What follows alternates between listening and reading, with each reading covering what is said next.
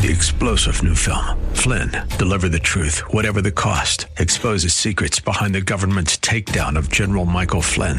Flynn knew what the intel world had been up to. He ordered the first audit of the use of contractors. This set off alarm bells. He told the truth. He was the most dangerous person for Donald Trump to hire. They had to get rid of Flynn. Flynn, Deliver the Truth, Whatever the Cost. Available now. Watch it today. Go to salemnow.com. salemnow.com. AM 560, The Answer. Prepare to have your mind opened. The lies of the mainstream media are about to be exposed, and the hypocrisy of the left is about to be revealed. You've tuned into Black and Right. This is a revolution in how you think about politics, race, and culture. And leading that revolution are your hosts, Charles Love and John Anthony. Good afternoon. Welcome to Black and Right with John and Charles. What's up? We are back. It's been, it doesn't seem like it's been that long. It seems like, just yesterday we were in here talking about America, and it's been a month since we've been here together. When you told me that yesterday, you said, we've been away as a couple for one whole month. A couple, yeah. Couple. Hey, come on, Mia Williams. It doesn't matter. Come on. Right. So, what's been going on with you? I don't know if you heard, but I took a little trip while I was gone. Yeah, well, I listened to In on the show, and I saw that. And that you were the one listening. I was wondering who that was. As you know, I told you my wife was in Italy a week prior to that, I believe, when you went. She had a great time. I was home with all 6 kids, and I feel like I need a vacation now. So I think I'm going on a European plan trip. One. Well, while we were out, we had some wonderful guests. I want to thank Aaron and George. Oh, my God. And, Rear Admiral. Right. And Ken and Verlon, for helping me out and taking the reins while I was gone. But Charles, Verlon, right? Let's talk about Verlon. Uh-huh.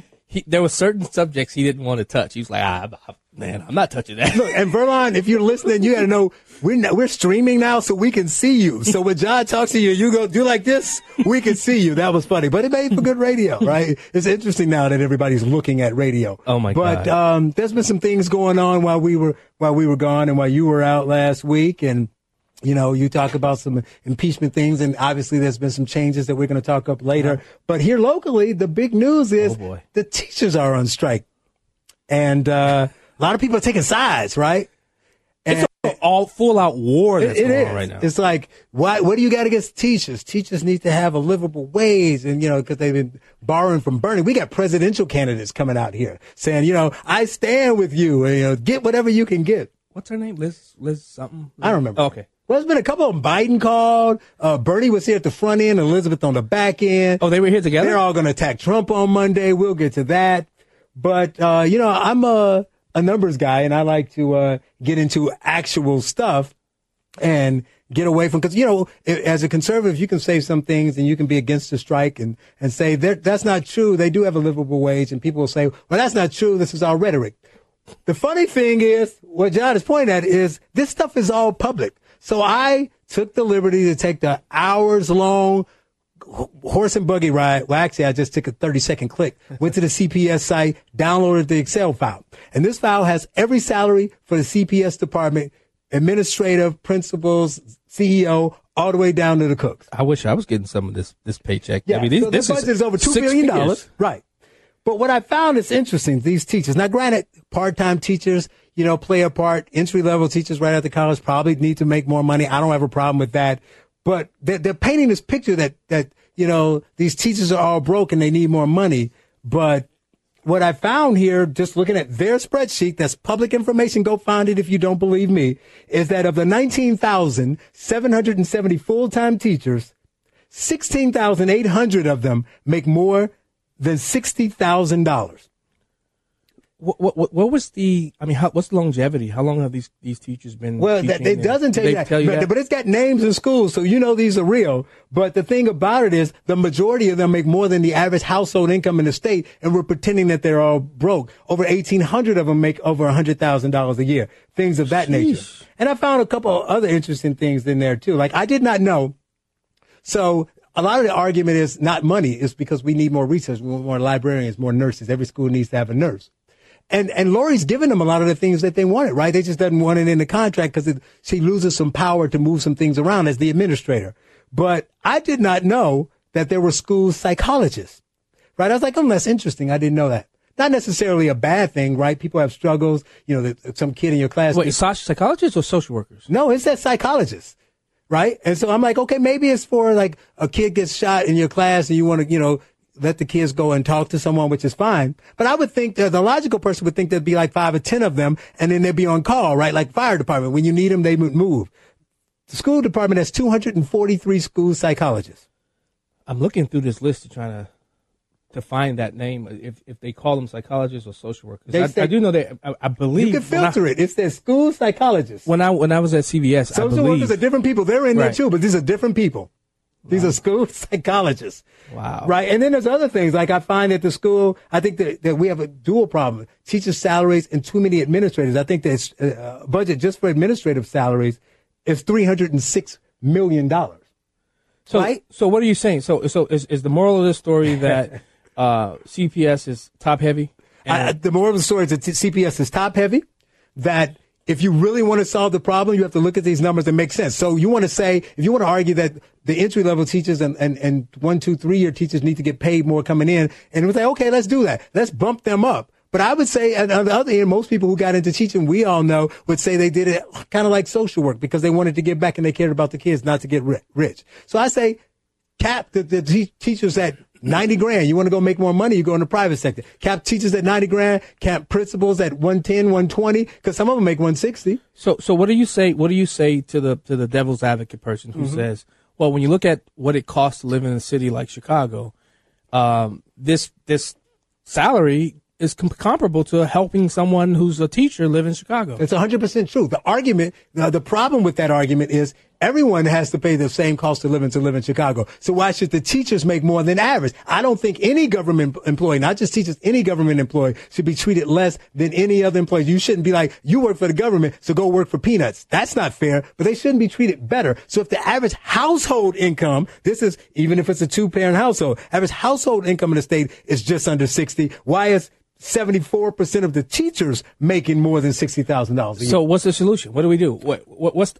How do we figure out what's happening in Chicago? How do we end the strike? Well, the strike, that's a different, those are two separate things. Ending the strike is a farce because they're not doing it for money, right? They say it's for the kids. It's for more nurses and more resources. They say, and then you have a lot of people saying the North Side schools get more money than these schools, which there's a lot of nuances. That's why it's important, regardless of where you stand on this issue, to look at this information. Because here's another interesting thing I found. So to the argument that different schools get different resources, they do, but mostly it's because different schools have different needs, right? So let's say you argue, look at these numbers, you say, well, these 30 schools on the north side, they have full-time nurses, and we don't have them on the south side. See? Unfairness, right? Mm-hmm. But maybe the people who run their school, maybe it's an administrative or a principal thing, they get to decide how those dollars are spent. And maybe they're able to do that because they have more money because they don't deal with some of the things other people deal. Because what I did find is that there are 78 youth intervention specialists at average of $50,000 a year,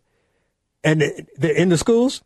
And none of those 78 schools are on the north side. They're on in those neighborhoods, Lincoln Park and all that. So what happened is the Lincoln Park school said, yeah, I can afford a nurse for $50,000 because I'm not spending $50,000 on a youth intervention specialist. So how do you parse that? If the school in Inglewood needs the youth intervention specialist, people are going to say, we need it, give it to us. But if you say, give us that and the nurse, then the other schools are going to say it's unfair because they get 2 people and we get 1. But do you see why people like Representative Halbrook from downstate wants to separate Chicago from the rest of the state? I mean, because I'm listening to all this and I'm saying to myself, well, I live out in Minooka. The biggest issue when it comes to teachers and other referendums that they put on the ballot to try to raise up my property tax. I pay $7,400 in property tax out in the Joliet area in Kendall County. So I'm sure that people who are, outside of Chicago are looking like, huh?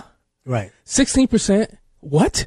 I'm sure there's some teachers, especially out in my area, who would love to get 16%. I think you said earlier that they wanted 3%. They wanted it, in 3 years. 3 years instead of 5 years. Oh my really, God. They wanted it because they get it faster. And let's be real, whether you like Lori or not, it's unfair to her because they want it then. Because if you do a 3-year contract, then we can strike before you run again, and then hold you over the barrels and make you give us even more money then. See, I got a soft spot for the unions, man. I'm a former union member. I get the aspect of wanting to, but as a police officer, we couldn't strike. what about doing something like that? Given that as far as where Chicago teachers can't strike like police and fire can.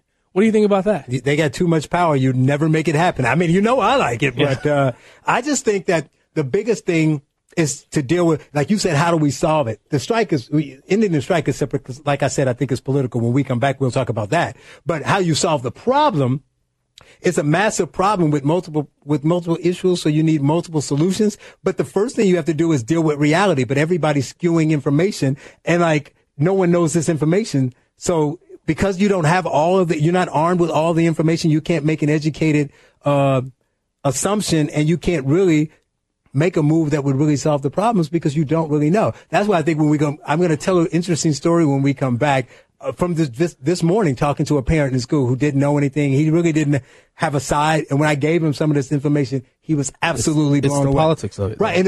But part of it is the news, is because he listens to the news and he believes what he hears on the news, that all the teachers are broke and every school has no resources and they're all starting at ground zero. You're listening to Black and Right on AM 560 The Answer, Facebook Live. Share it while we're on the break. We will be back.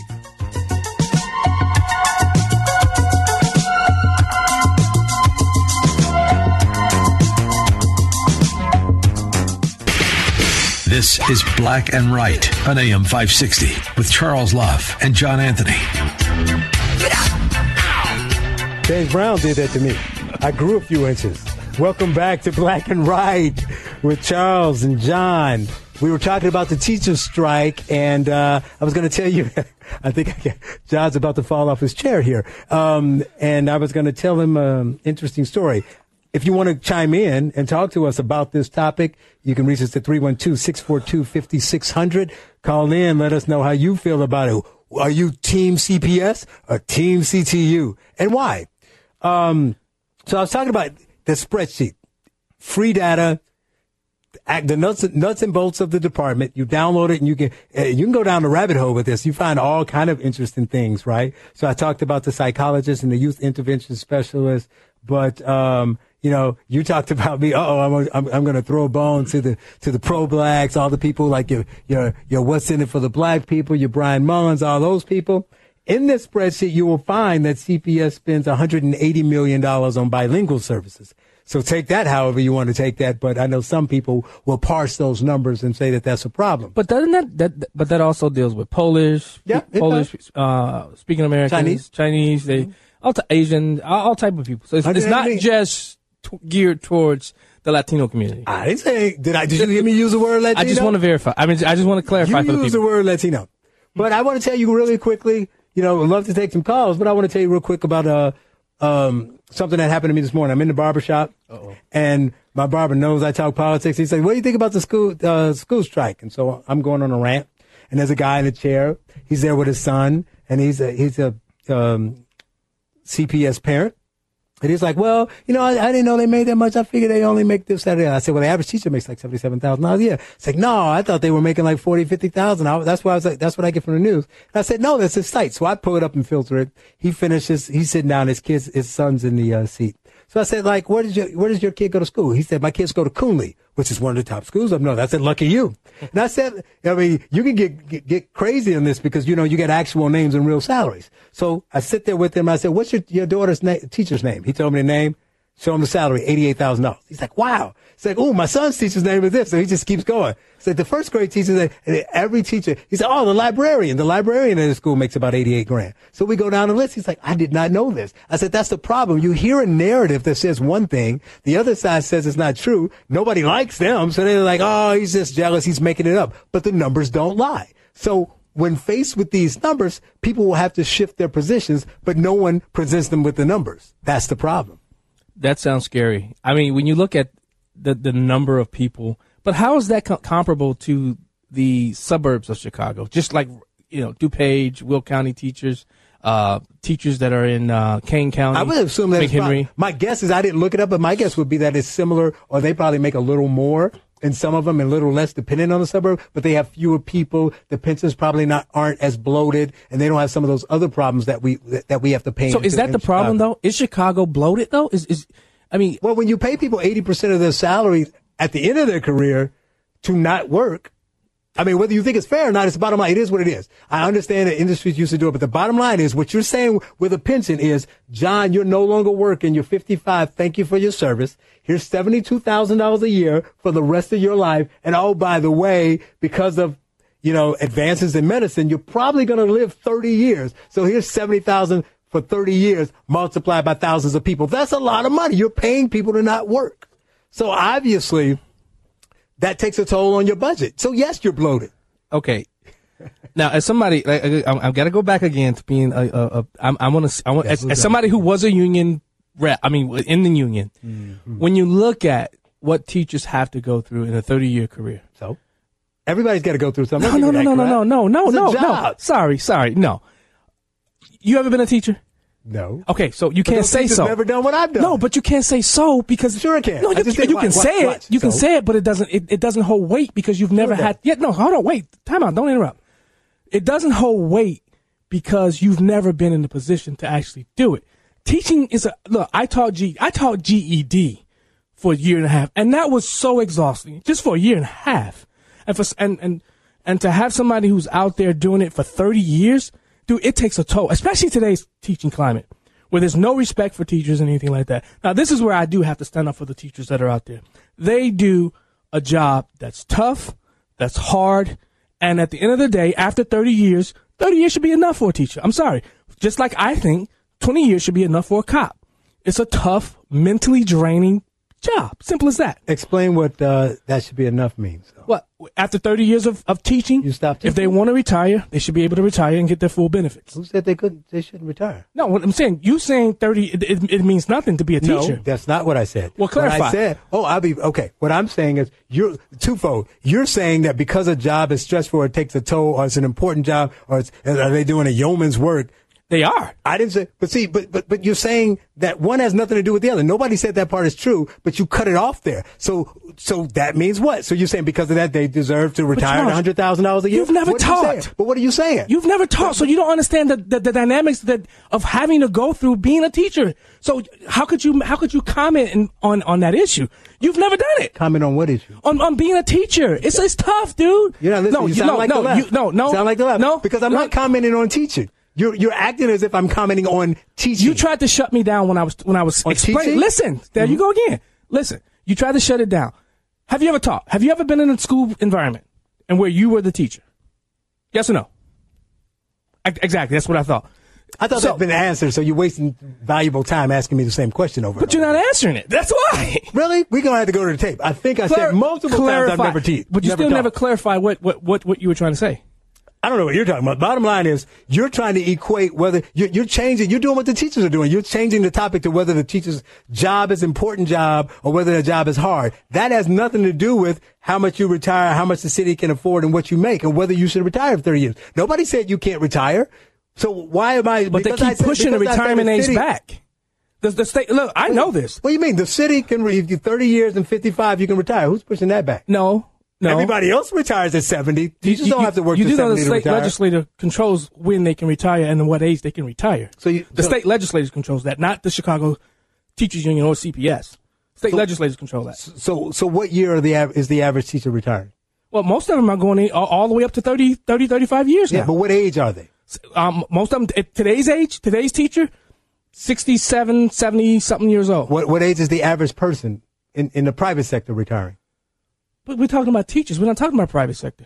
We're talking about what's happening. Well, listen, hold on. Because what you're spinning is you're saying now you're doing the thing the left does that you want to play a favorites game. You're saying it's not about favorites. Well, sure. What you're saying is that there should be different rules for different people. And I just said that the public sector should not be treated any worse than anybody else, but they shouldn't be treated better. You're saying that they shouldn't have to work till they're 65 or 70, but everybody else should have to work till they're 65 or 70. Are you saying that teaching and police and all those public sector jobs are the only jobs that are draining and tiring and physically straining? No. So now we should gauge by the stress of the job, and that should dictate when you retire? Well, it's called collective bargaining. You know what that is? I'm asking you a question. It's called collective bargaining. Should the retirement age for a position be dictated by how hard the job is? No. But when it comes to what you collectively bargain in your contract, I'm sorry. I'm 100% with collective bargaining. I don't think anybody should ever get rid of collective bargaining, because what happens is people run roughshod. You have all these institutions that run roughshod. If that collective bargaining aspect is not there, this is one of the reasons why I got into a big hiss with Governor Rauner. I'm pro-union. I think that we can tweak and make some changes? Yes, but I'm pro-union, and I'm not afraid or ashamed to say that I'm pro-union. We have to protect the men and women that are out there teaching our kids, Chicago and throughout the United States of America. That's just just it. And to say that I'm acting like the left, no, I'm acting like a reasonable person who understands, who was in a union, who had to vote on certain union things. You've never been in that position to do any of that. I have. I only got two quick questions. When did you become a leftist? And are you Bernie? Not a leftist. Are you Bernie or Elizabeth? I'm not a leftist. Which one do you prefer? I just believe Bernie Sanders or Elizabeth? What's the system that's in place? What's the system that's in place? The system that's in place right now is that there are unions. Somebody who's actually been in a union. The system is broken because you've been in a union. We can check, but we can make those changes. So that means the system's not broken. No, we can. No, I never said that. No.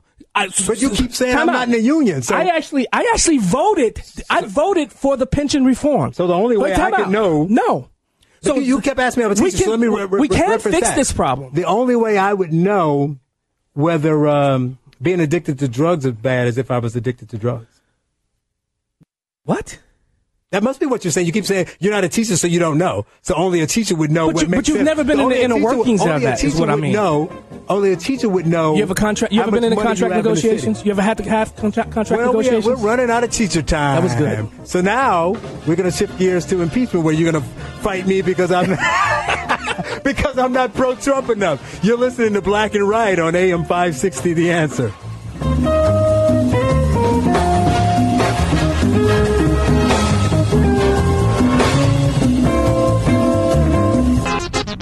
This is Black and Right on AM 560 with John Anthony and Charles Love.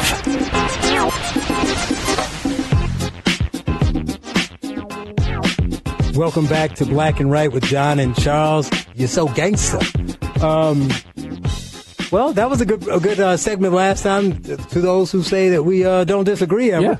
Yeah. But now you want to kind of shift gears a little bit and talk about what's been going on nationally. You talked about the impeachment a little bit while I was out, but want to fast forward to what's been changing and what's been going on more recently, and talk about your homies, your GOP members of Congress who decided to storm the Hill. Well, I think it was Congressman Matt Gaetz from Florida. He led the charge to go into what's called the SCIF.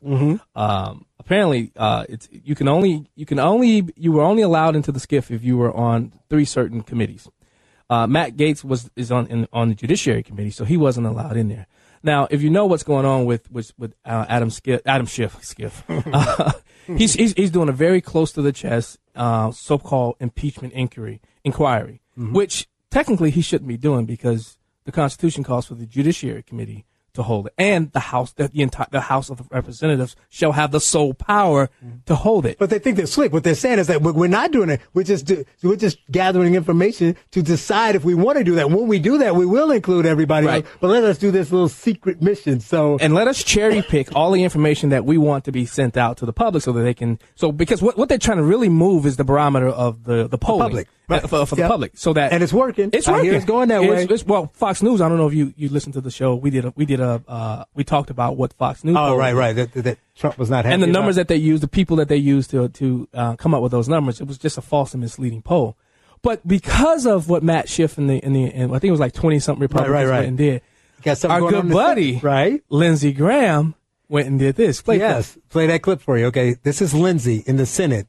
His response to that. I have introduced a resolution today with Senator McConnell, and the purpose of the resolution is to let the House know that the process you're engaging in regarding the attempted impeachment of President Trump is out of bounds, is inconsistent with due process as we know it.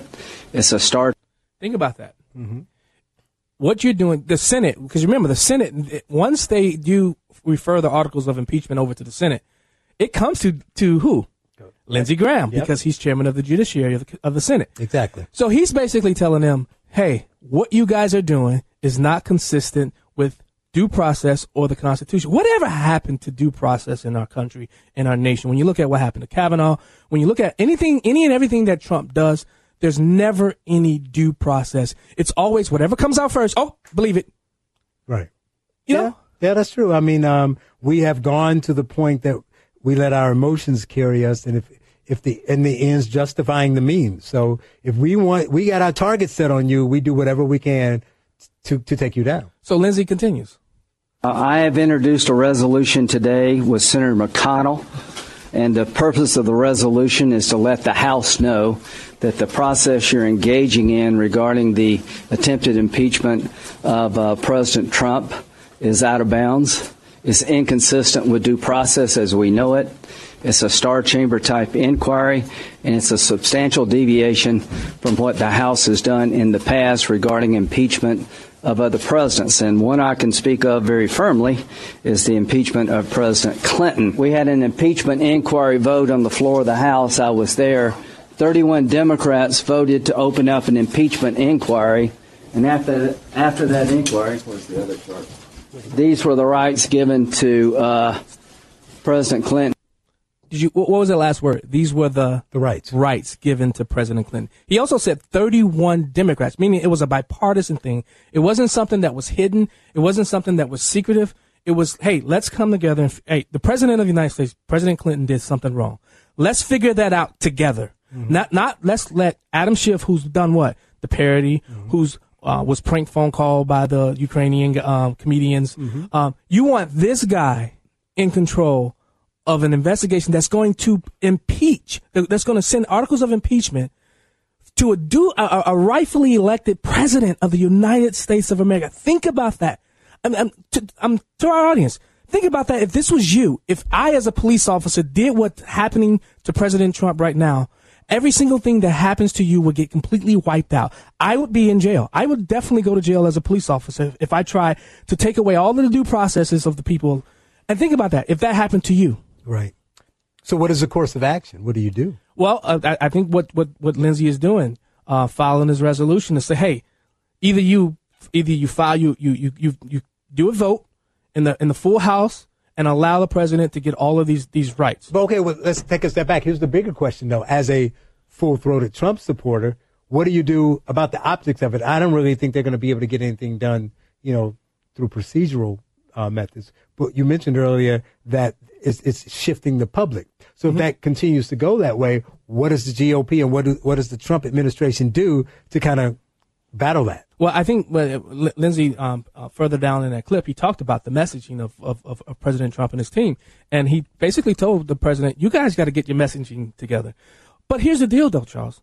Who's telling us the needle is moving? The media. When you look, but what about go out and talk to people who are everyday Americans who are really not paying attention to what's really going on? Mm-hmm. Therein lies your answer. The media is pushing this, not everyday Americans who support Trump like myself. Well, this is going to be, obviously this is a saga that's going to continue. There'll be more going on there. So we'll just stick to it and pay attention and see what happens next. Coming up, we'll talk about more Trump drama.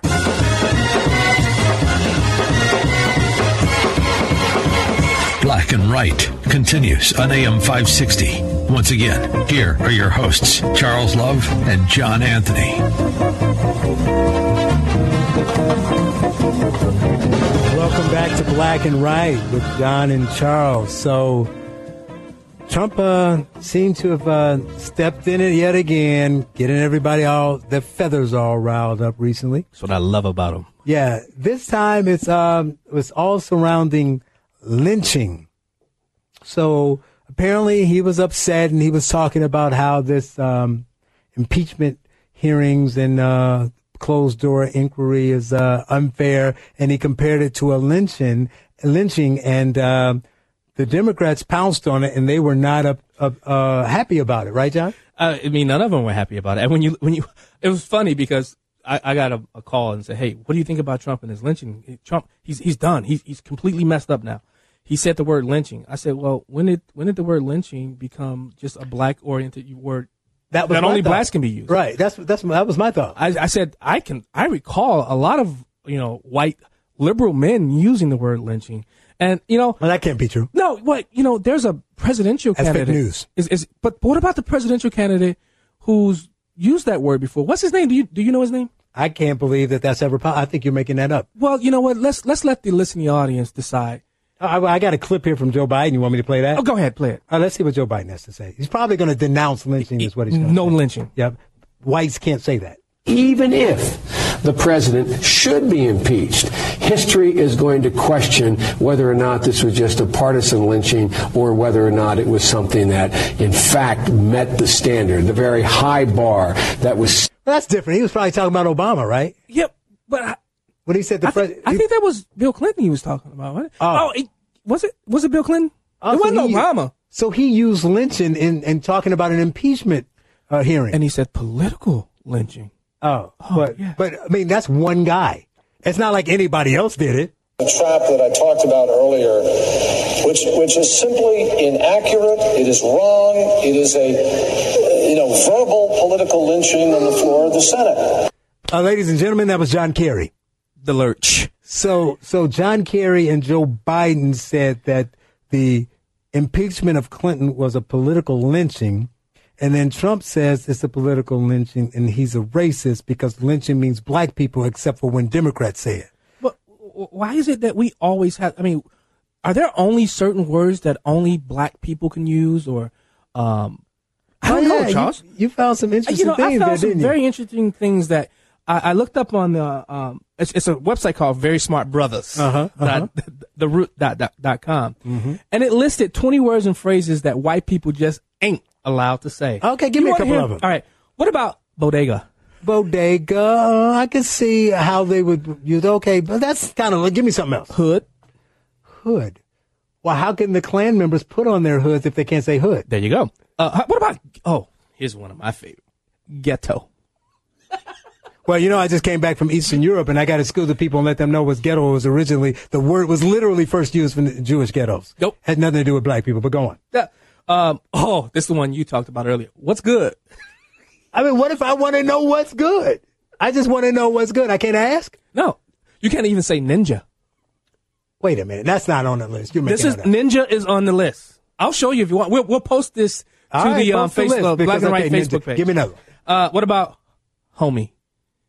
I see homie. That's racist. What else? Cousin. I can't say homie. You can't even say cousin. So if you have cousins, you got to call them something else. I got to say, I was talking to my mother's sister's son. It takes too long. Well, this article says it just sounds wrong coming from a white person's mouth. Plus, we know how they generally feel about cousin culture. All right, I'm about to lose my card. What is a cousin culture? I digress. Exactly. What else you got? How about soul food? Now they're losing me. What if somebody wants to eat it? All right. How do you order it? Here's one for you. I'm sorry? What? I don't understand. How'd you learn how to say that? Dude, I'm from the hood. You black and so. But I'm from the hood. All right. Just say, all right, man. All righty is even better for you. All righty then. Oh, here's the one you also talked about. Yams. Yams. You mean the food? Well, but because black people call it sweet potatoes. White people call them yams. That's what I always thought. Why can't they say yam? They should not be allowed to say sweet potato. I always thought they called them yams. So and we then they can't call them sweet sweet potato. Well, you know what? What I'm getting from this is I can solve all this. Why are white people? Oh, you got one more? Go ahead. I got get two more in real quick. All right, go ahead. Okay. Black Twitter. And moist.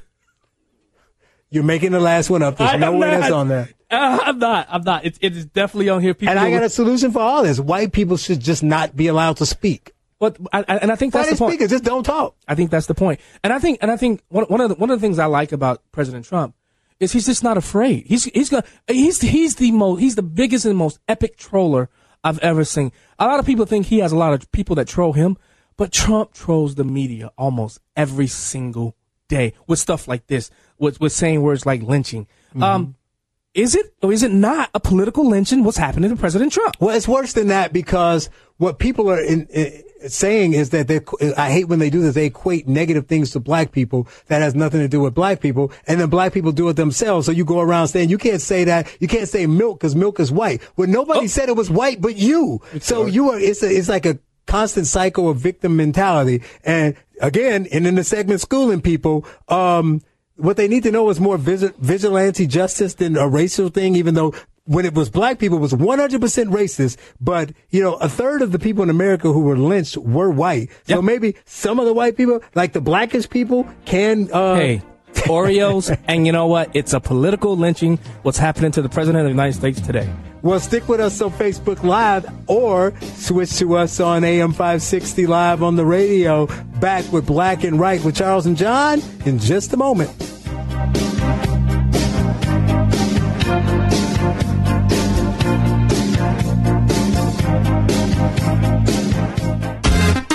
And now, more of Black and Right on AM 560. Here are your hosts, Charles Love and John Anthony.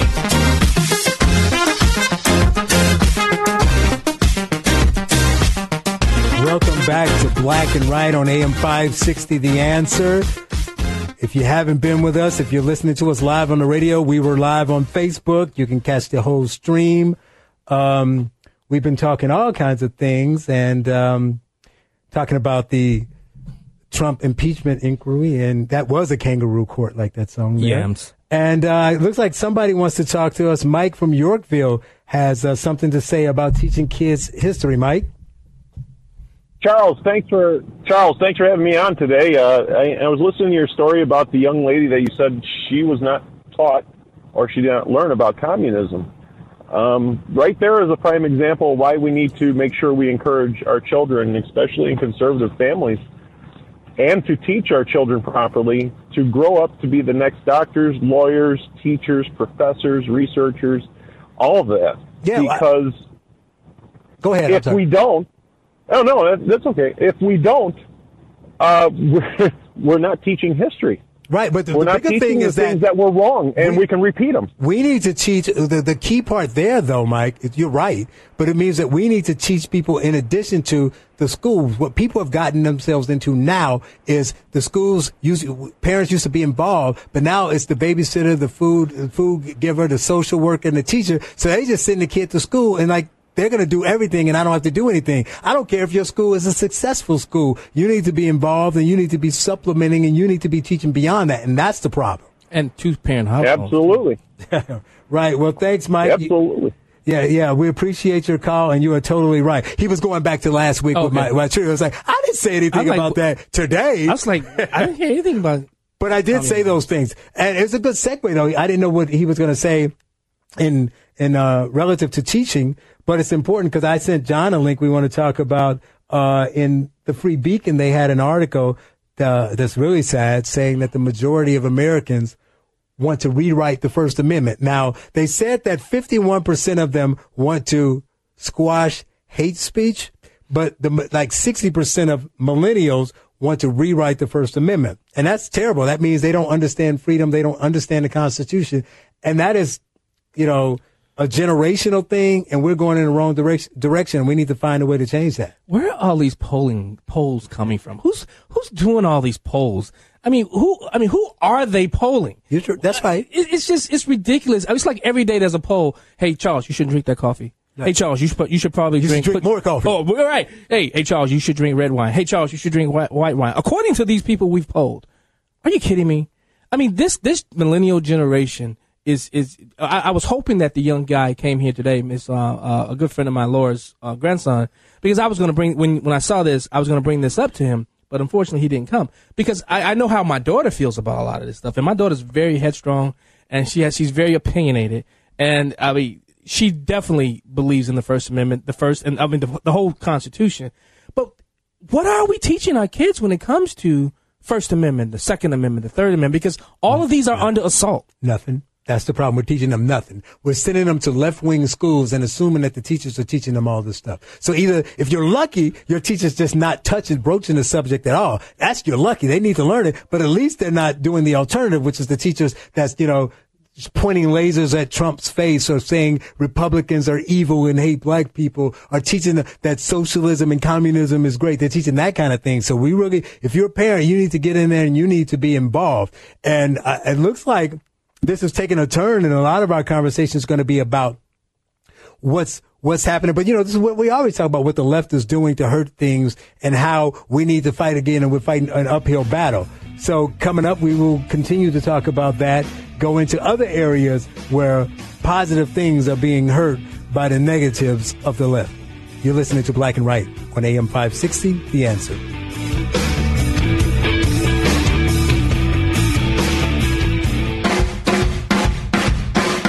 Prepare to have your mind opened.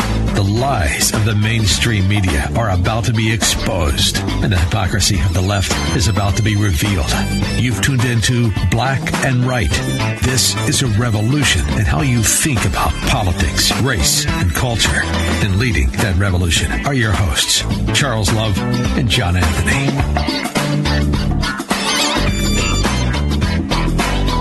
Good afternoon. Welcome to Black and Right with John Anthony and Charles Love. What's up? We are now live on AM 560, The Answer, and still live on Facebook. This is like radio jiu-jitsu. We got to keep up with where we are. So if you're on Facebook Live, you can always see us nonstop. But I get people texting me like, why aren't you on the radio today? I am now. So I hope you're tuning in and enjoying the show so far. So we tackled quite a bit of stuff. Uh-oh. But now I think I want to shift again and talk about Beto O'Rourke. Here we go. Now, we could pick out a lot of the Democrat presidential hopefuls, but he is a particularly interesting case. He said something else crazy that one of our guests is going to talk about later in the hour. But right now, I want to talk about his opposition to organizations who oppose LGBTQ issues and what he wants to do about that, John. Sorry to catch you sipping. Yeah, you caught me right in the middle of the sip. I still have yet to hear any major denominational pastor come out and speak against what he said. I've yet to hear. I mean, where are the T.D. Jakes? Where are the big name preachers, Joel Osteen? Nobody has come out and said and refuted or tried to correct him and get a better, clear and understanding of what he was actually trying to say. Well, if you don't know what we're talking about, Beto said that if you don't support same-sex marriage and the LGBTQ agenda, and you are a nonprofit organization, primarily a church, that you should have your nonprofit status removed. We both know that that's who they're really targeting. They're not targeting a lot of these nonprofit organizations. They're really profiting faith-based institutions. Yeah. And I mean, imagine if, they did this to the Islamic faith I think they'll have some huge problems or someone in the Jewish faith it's always focused and narrowed towards the Christian faith. Yeah, why is that? Because you attack the big guy first and then you come after everybody else. And unfortunately, too many Muslims and Jews think that they're just talking about them. They're not talking about us. But this is one in particular that would particularly affect them, because if you pass that law, then it's a law. So it doesn't matter if anybody does it, they can do it, right? They can come after you. But to your question, it's interesting. It's sad, but I mean, we know the answer. You asked where are all these people, these supposed, faith leaders, and what are they doing and why aren't they saying anything? Because unfortunately, the church has become a political apparatus. And most of those people you mentioned, not all, but most of them, some of them are, kind of stay out of the fray, but most of them are leftists or Democrats. So they feel that they're not going to be attacked, right? So if this happened, even though they're only attacking Christians, let's be real. Beto's really attacking a specific group. He's not just attacking Christians. He's attacking conservative Christians. Correct. Right? Because if a Christian leader is a Democrat, now he may not agree with that agenda, but for the most part, he's not speaking out against it. So they won't know. So the people who are more likely to be out saying that this is wrong or this is not biblical will be the conservatives. So they can, so if they catch 3 or 4 Democrat faith leaders in their net, they're okay with that. They're collateral damage. They're going after the conservatives. But I think this goes back to the previous segment we just did about how I think that your thing is that 60-some% of the millennials want the First Amendment changed. Yeah, they want to change the First Amendment to in the Constitution not protect hate speech. Right. Now, whatever you think, the biggest problem with that is because I'm always talking about the culture and talking about human nature. So the problem is we got 330 million people in this country. We all have different views. who gets to decide what hate speech is? Yeah. Right? So initially you're thinking they're talking about transphobia, homophobia, black issues. But it can go to anything. People can say, I don't like tall people, short people, fat people, rich people. I don't like people with white beards. Yeah, that's hate speech, right? So I want that person in jail and I want their job. Yeah.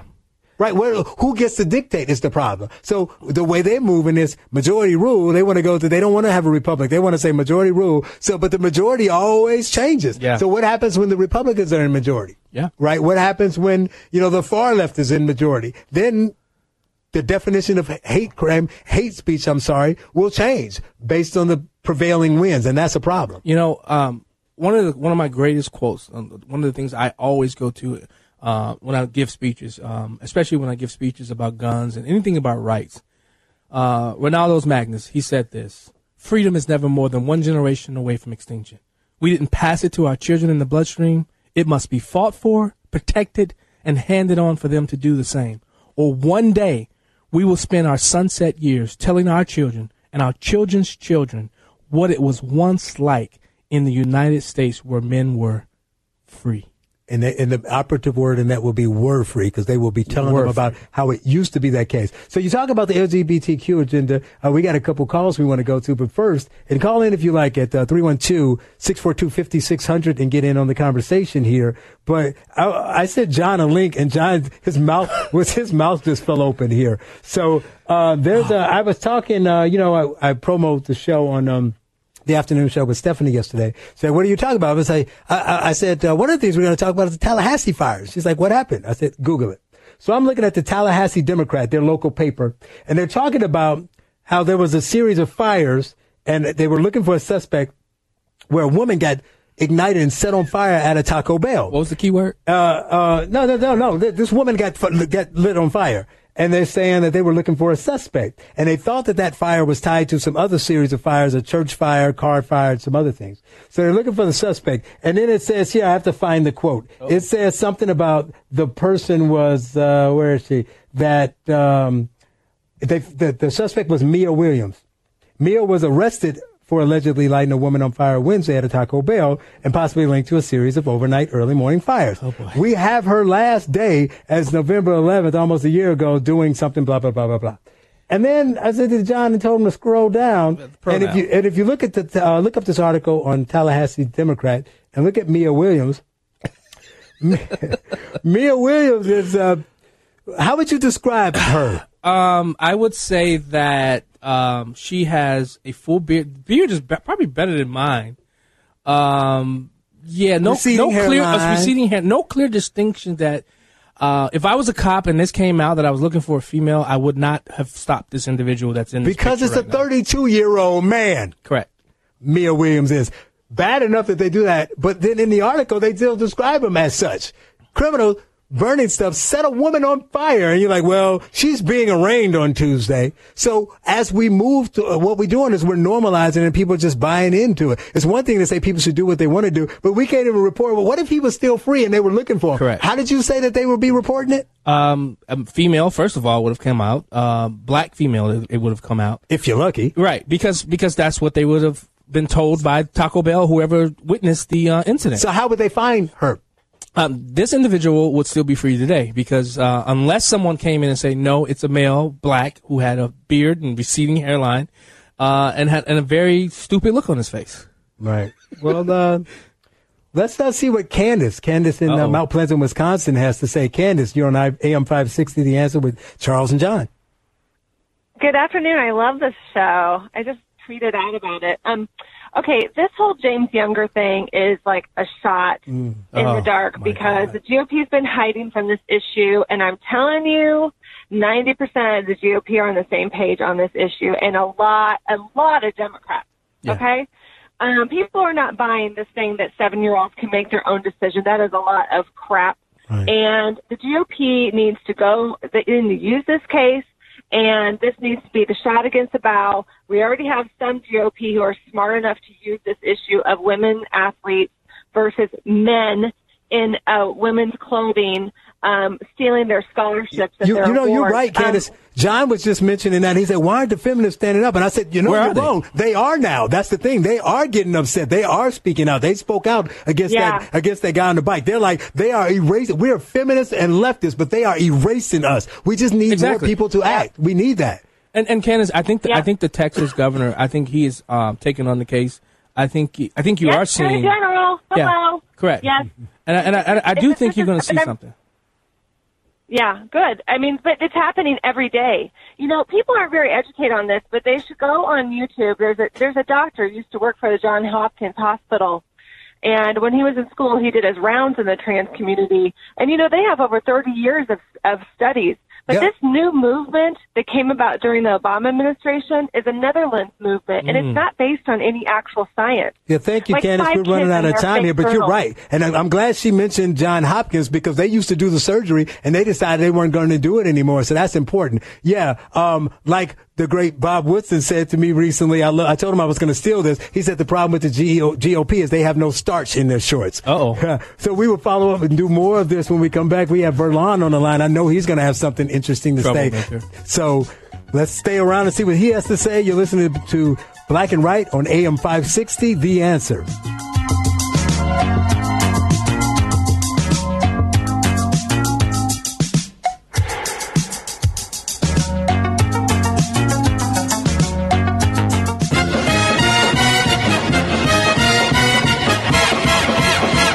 Black and Right continues on AM 560. Once again, here are your hosts, Charles Love and John Anthony.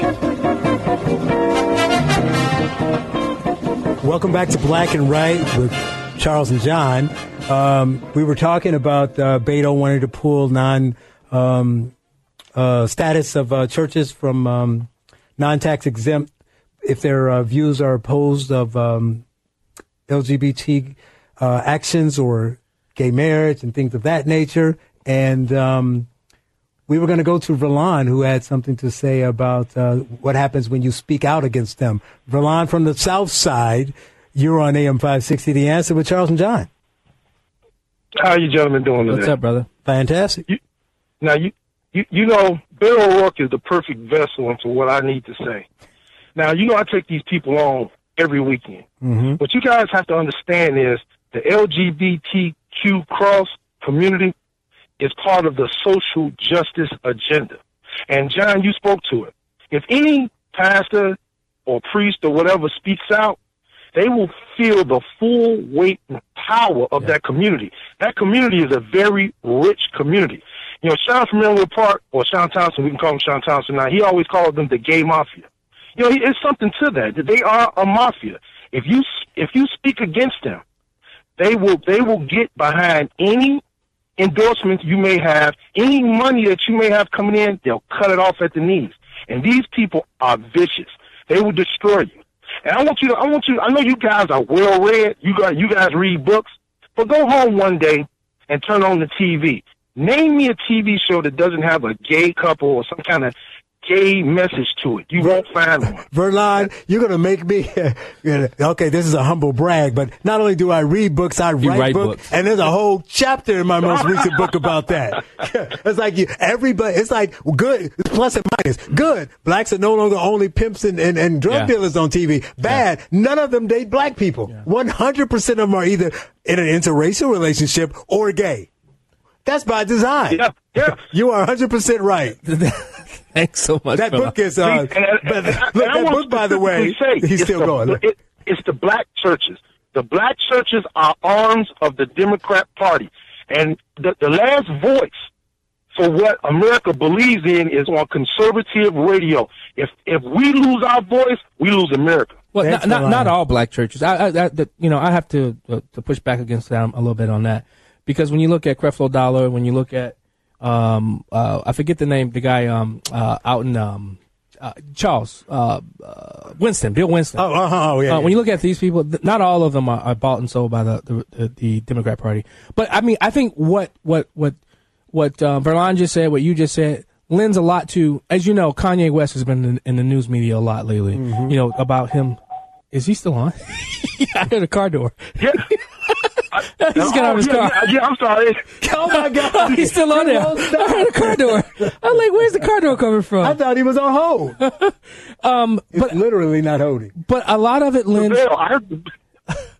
But when you look at what Kanye West, I mean, everything that all the abuse that he's going through, he said he was on an interview with Big Boy. Is that his name? The real huge guy who lost all the weight, had the surgery, and now he's like thin as ice. Kanye West was on his show, and they were talking about the cancel culture. Kanye was talking about everything that his faith, and how now he really believes that he's sold out for Jesus and all that. But Kanye made a very good point. Play the cue. Clip.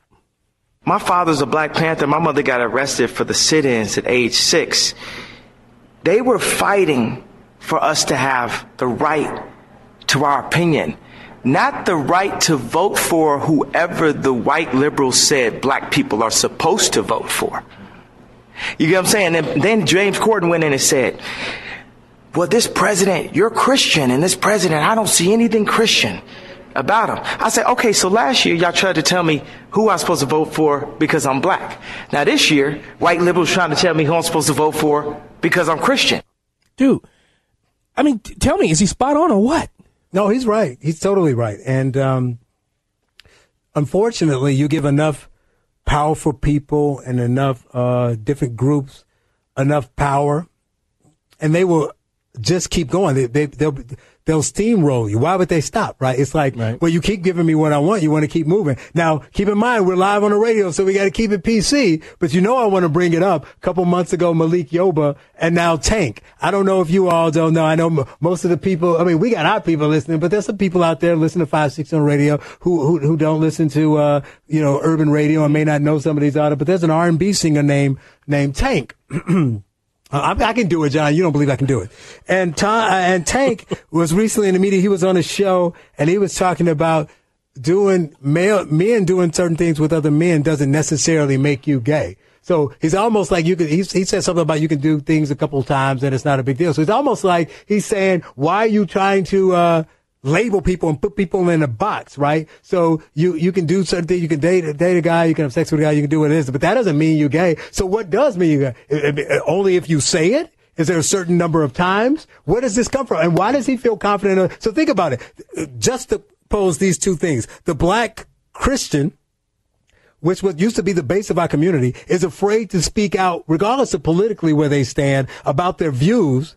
Right? But now you got normative blacks that are saying that just feel comfortable to just say that. When I mentioned Malik Yoba, it's because a couple of months ago, an actor, Malik Yoba, said that, straight black men should stop making a big deal about dating, transgender women. What's wrong? Everybody should be able to date a transgender woman. And if you don't, that just means you're homophobic. I don't have a problem with dating one and you shouldn't either. Right? So they're pushing this and making this normative. Verlon talked about the relationships, but in the book, we want equality, how the fight for equality gave way to preference. I talk about more than just the characters on the show or the dating aspect. It's the situations of the shows, right? Every show, the topic is about if there's an illegal in the show, he's the most pristine illegal ever. He's never broken the law, right? If there's a gay person, he's being abused and bashed as if that's 100% of the people. It's like they're trying to create a narrative to normalize stuff, and most people either don't watch or they're sitting back doing nothing, or the GOP, as Bob Woodson says, has no starch in their shorts. But one of the things that I've learned, I have I believe good friends who are gay, who are lesbian. Well, you name it. I think everyone except the trans. I have a friend that's in that lifestyle.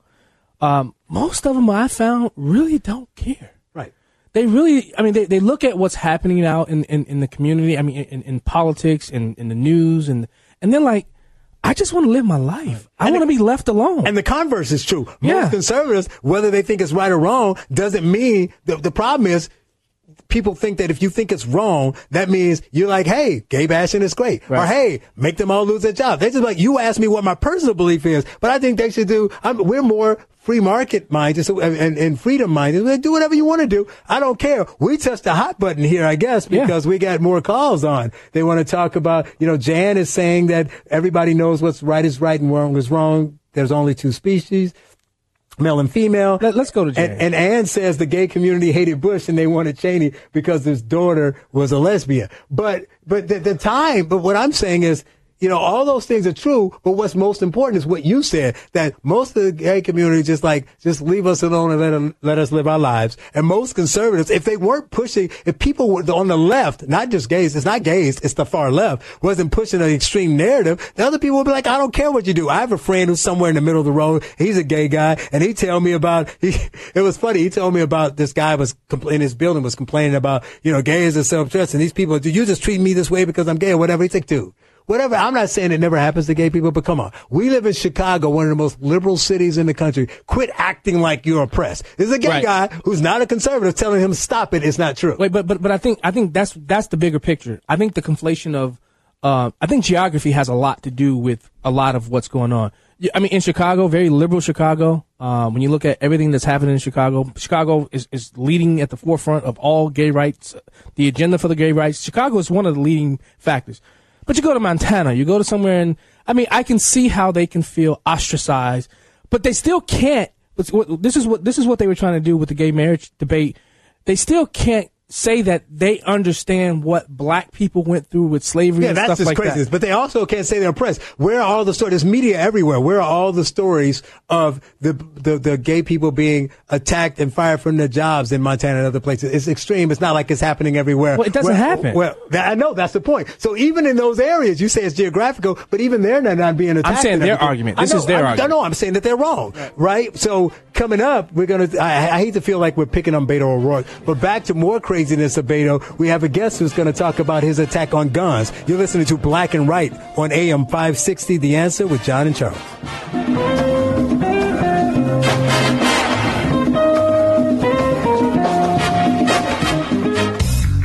We now return to Black and Right on AM 560. Here are Charles Love and John Anthony. Welcome back to Black and Right with John and Charles. Hey. So I said when we came back, I apologized before for constantly picking on Beto O'Rourke. I don't. I kind of feel bad. I don't. He does it to himself, but, you know, it is what it is. The last time we talked about him and wanting to pull status of churches for LGBT to protect their rights and defend them. And now we want to shift to Beto on guns. In one of the debates, Beto was talking about his views on guns and gun control, and he said this. Anyone who does not and is caught in possession or seen in possession of one of these weapons of war, one of these instruments of terror, that weapon will be taken from them and they will be fined. And if they should persist in continuing to use and to buy these weapons, then there will be other consequences in the criminal code. Now, keep in mind that he was actually backing off of his original view. That was that he got attacked in the debate because of that. Because his original clip was, yes, I'm going to take your guns, take your ARs. We're going to take them and come and get them. We're going to confiscate them. You didn't say yes. I know. I'm being nice. Technically, I can't say that on the radio. But he's going to take the gun. And what happened was in this debate, he got pushback from the moderator and a couple of the other candidates saying, how are you going to do that? Well, you going to go door to door? You're not going to do that. And then that's how he softened it to fine. So keep in mind, he doesn't want to fine. What he really wants to do is come and get them. So we wanted to go to an authority on guns. So we were fortunate enough. John reached out and we got Kwesi Amoah. He is a member of the National African American Gun Association and the president of 761st Gun Club of Chicago. Kwesi, thank you for joining John and Charles on AM 560 The Answer. What's going on, brothers? Thanks for having me. How you doing? So I want to start by, just starting with the guy who's on top saying he wants to take the guns. Tell me your thoughts on Beto and his gun confiscation. I think it's a Hail Mary attempt. This is ridiculous. So it was funny because last year he was on a radio station out in Texas. And they asked him about the AR-15 and the AK-47. He's like, hey, if you purchase them, you could keep them. And he's talking like he was all pro-gun on that radio station last year.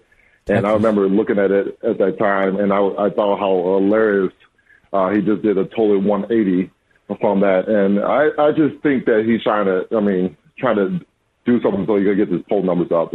I mean, what he's just doing right now, he's the number one salesman for AR-15s right now. That's true. I know it's happened, but Obama used to be the new guy, and he's taking his spot.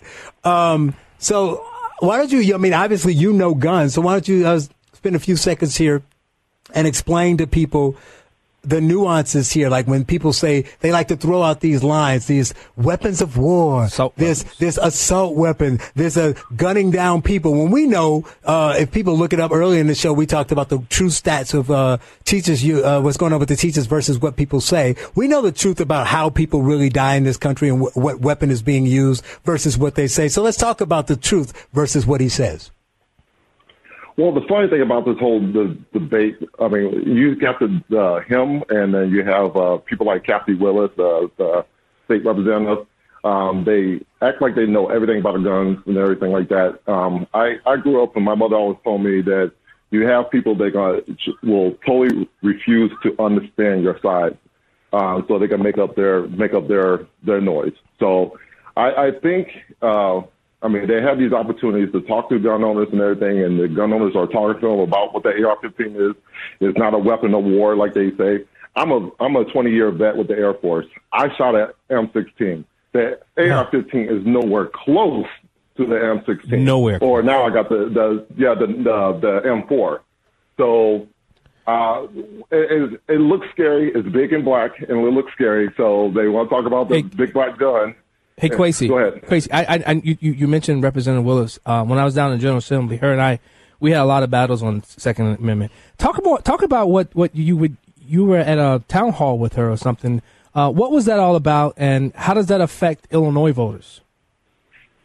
So I had the privilege to debate Kathy Willis twice. I once was on air on WTTW Chicago, the Chicago Tonight Show, and then we did the town hall. And she was trying to push the red flag and then the SB 1966 bill, otherwise known as the Fix the Floyd Act. So I kind of stuck it to her, talking about what she's trying to do is to decrease the number of illegal gun owners and increase the number of illegal gun owners and decrease the number of legal gun owners. So what we try to focus on, especially in our community, is we talk about the Second Amendment and how these gun control laws affect the black community. And there's always been talk about your group. How these guns. This segment is going too quick, right. So talk about your organization specifically real quick. So we are the 761st Gun Club. We are affiliated with the National African Gun Association. What we do is we educate people of the urban black community on the Second Amendment rights. We talk about the history of it. We talk about the Deacon's Defense. We talk about how the firearm was essential to black survival, and we looked with the history of that.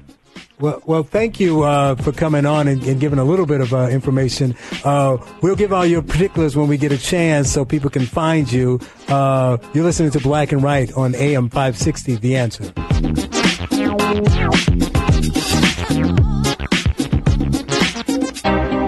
This is Black and Right on AM 560 with Charles Love and John Anthony. Welcome back to Black and Right with John and Charles. We thought we were done with Kwesi, but it was too much of a good thing, and John had a few things he wanted to say. Well, we asked him to stay over. So we're back with Kwesi Amoah from the 761st Gun Club. Hey, Kwesi. Kwesi. I'm thinking about this Three Stooges. Three Stooges. I don't know why. Curly saying your name.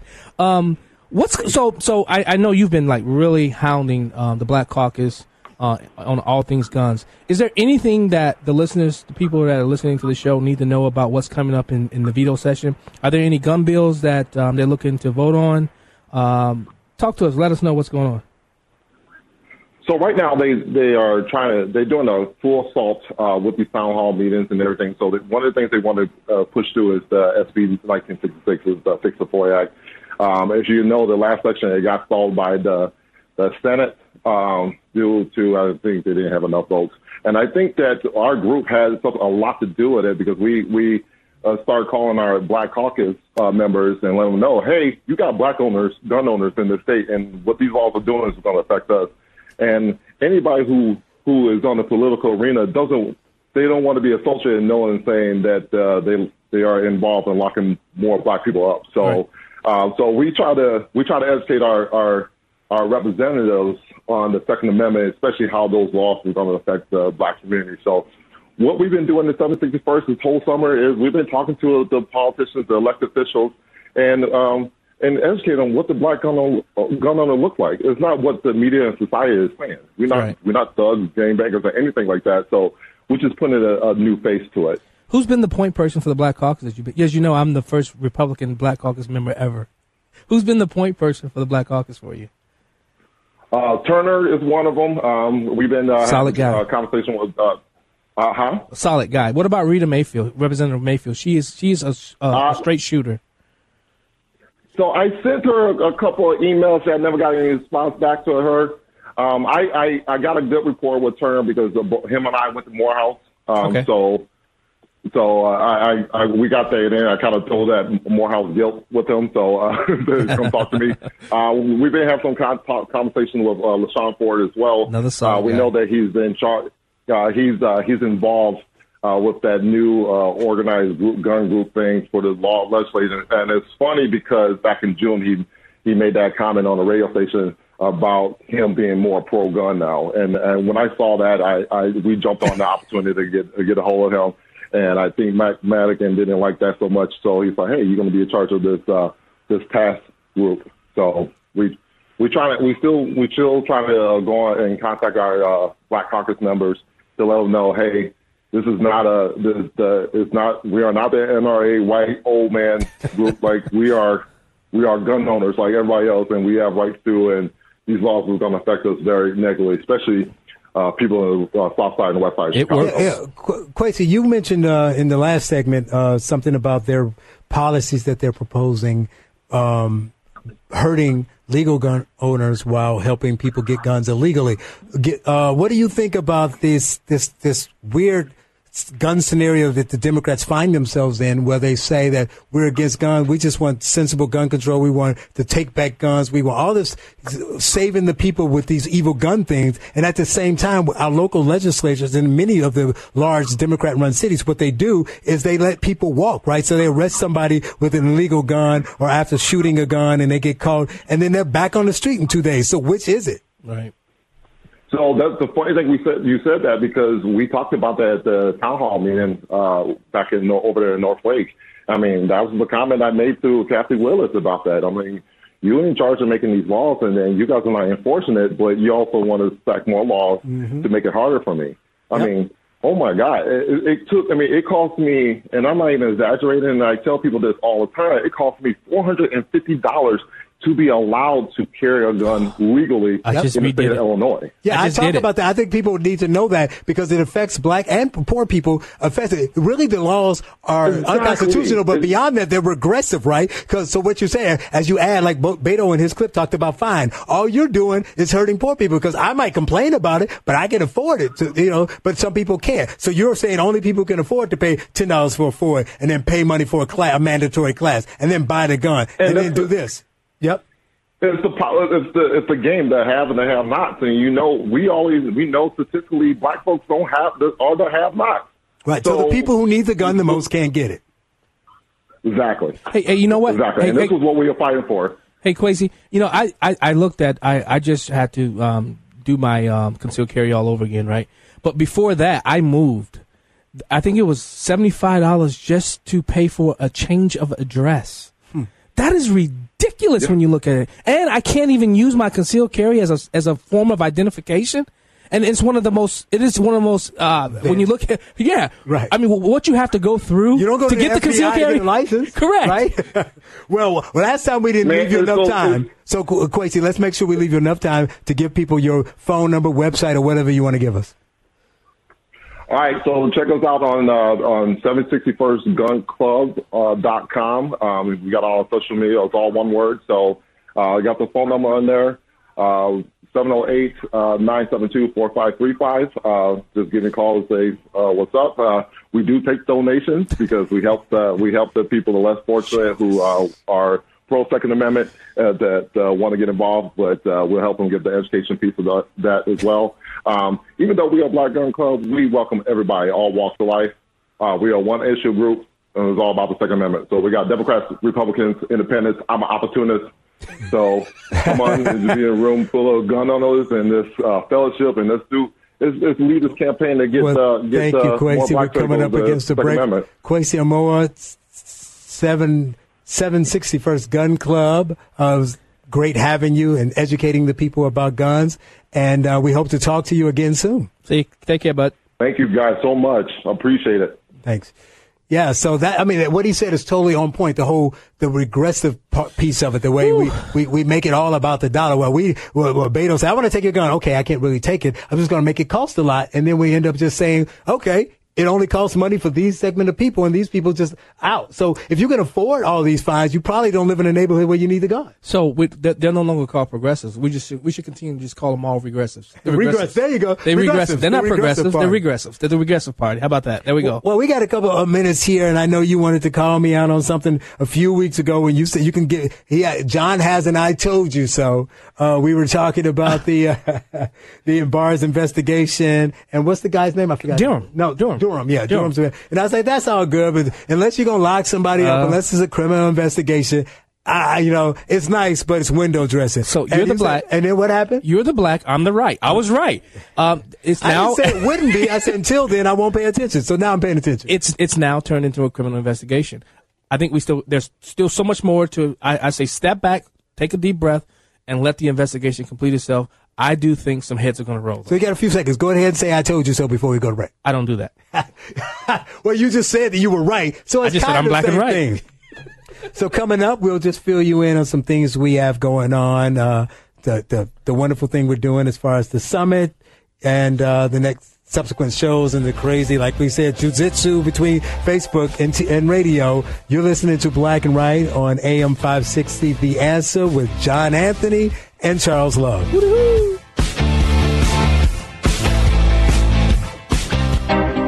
This is Black and Right on AM 560 with Charles Love and John Anthony. Welcome back to Black and Right with John and Charles. So John's got a couple updates, one from a previous show and some housekeeping kind of deals. Yeah. So John, so you remember we had the director of the Police Training Institute, Director Schlosser, on a couple of weeks ago. We did a policing show. Yep. And we talked about bringing some people down to actually observe some live scenario-based training. Well, he's allowing us to come December 2nd. December 2nd from 1 to 5 at the Willard Training Facility down in Champaign, so that we can come and observe some live new recruits doing some live scenario-based training. And also, I'm going to get a couple of people. I've chosen a few people who said they're going to come to actually partake and participate in the live scenario-based training. So they'll have all of the equipment on, and they'll have to make a quick split-second decision like a police officer would. Right. So I think it's going to be a good time. Don't put me in there. So that's December 2nd from 1 to 5 at the police training, the Willard Training Center down in Champaign. If you want to go, hit me up on Black and Right or at my Facebook, J. Anthony Speaks, and in the messenger box, and I'll put you on the list to go. Okay, what else you got? So as you know, we've had this very convoluted schedule about our show. We've been 30 minutes here. We're doing Facebook Live. Well, we're going to normalize back out starting Saturday, November 2nd, where we go 1 hour Facebook Live, 1 hour back on the radio from 2 to 3. I can't wait. November 2nd, we're going to be we'll both be at the Freedom Summit. We'll be doing a panel. So I don't think we're going to, we still have to decide what we're going to do, because it's really only a 30-minute show, right? No, we get it's an hour, 50 minutes. But we're not going to be here. We're going to be over at the. Oh yeah, we'll be there. We haven't figured out what we're doing. I thought you were talking about the breakout. Yeah, at the as far as doing the show. Right, yeah, we'll see what we're going to do about that. But yeah, the Freedom Summit is going to be great. We're going to get a chance to talk to some true conservatives and give them some information. Yeah, see all the people that are going to be there. But also you get to come in here as if you got tickets already. I don't know if there's still overflow tickets, but if you don't buy them, you get to see John and I and Stephanie Trussell all on stage together. Yeah. The black syndicate of AM 560 talking about the black vote and conservatism and how to drive that home. So thanks for listening. Please share the Facebook Live and the podcast when it's downloaded with everybody you know. And we look forward to talking to you and giving you more information next time. You're listening to Black and Right on AM 560 The Answer with John and Charles. See you next week.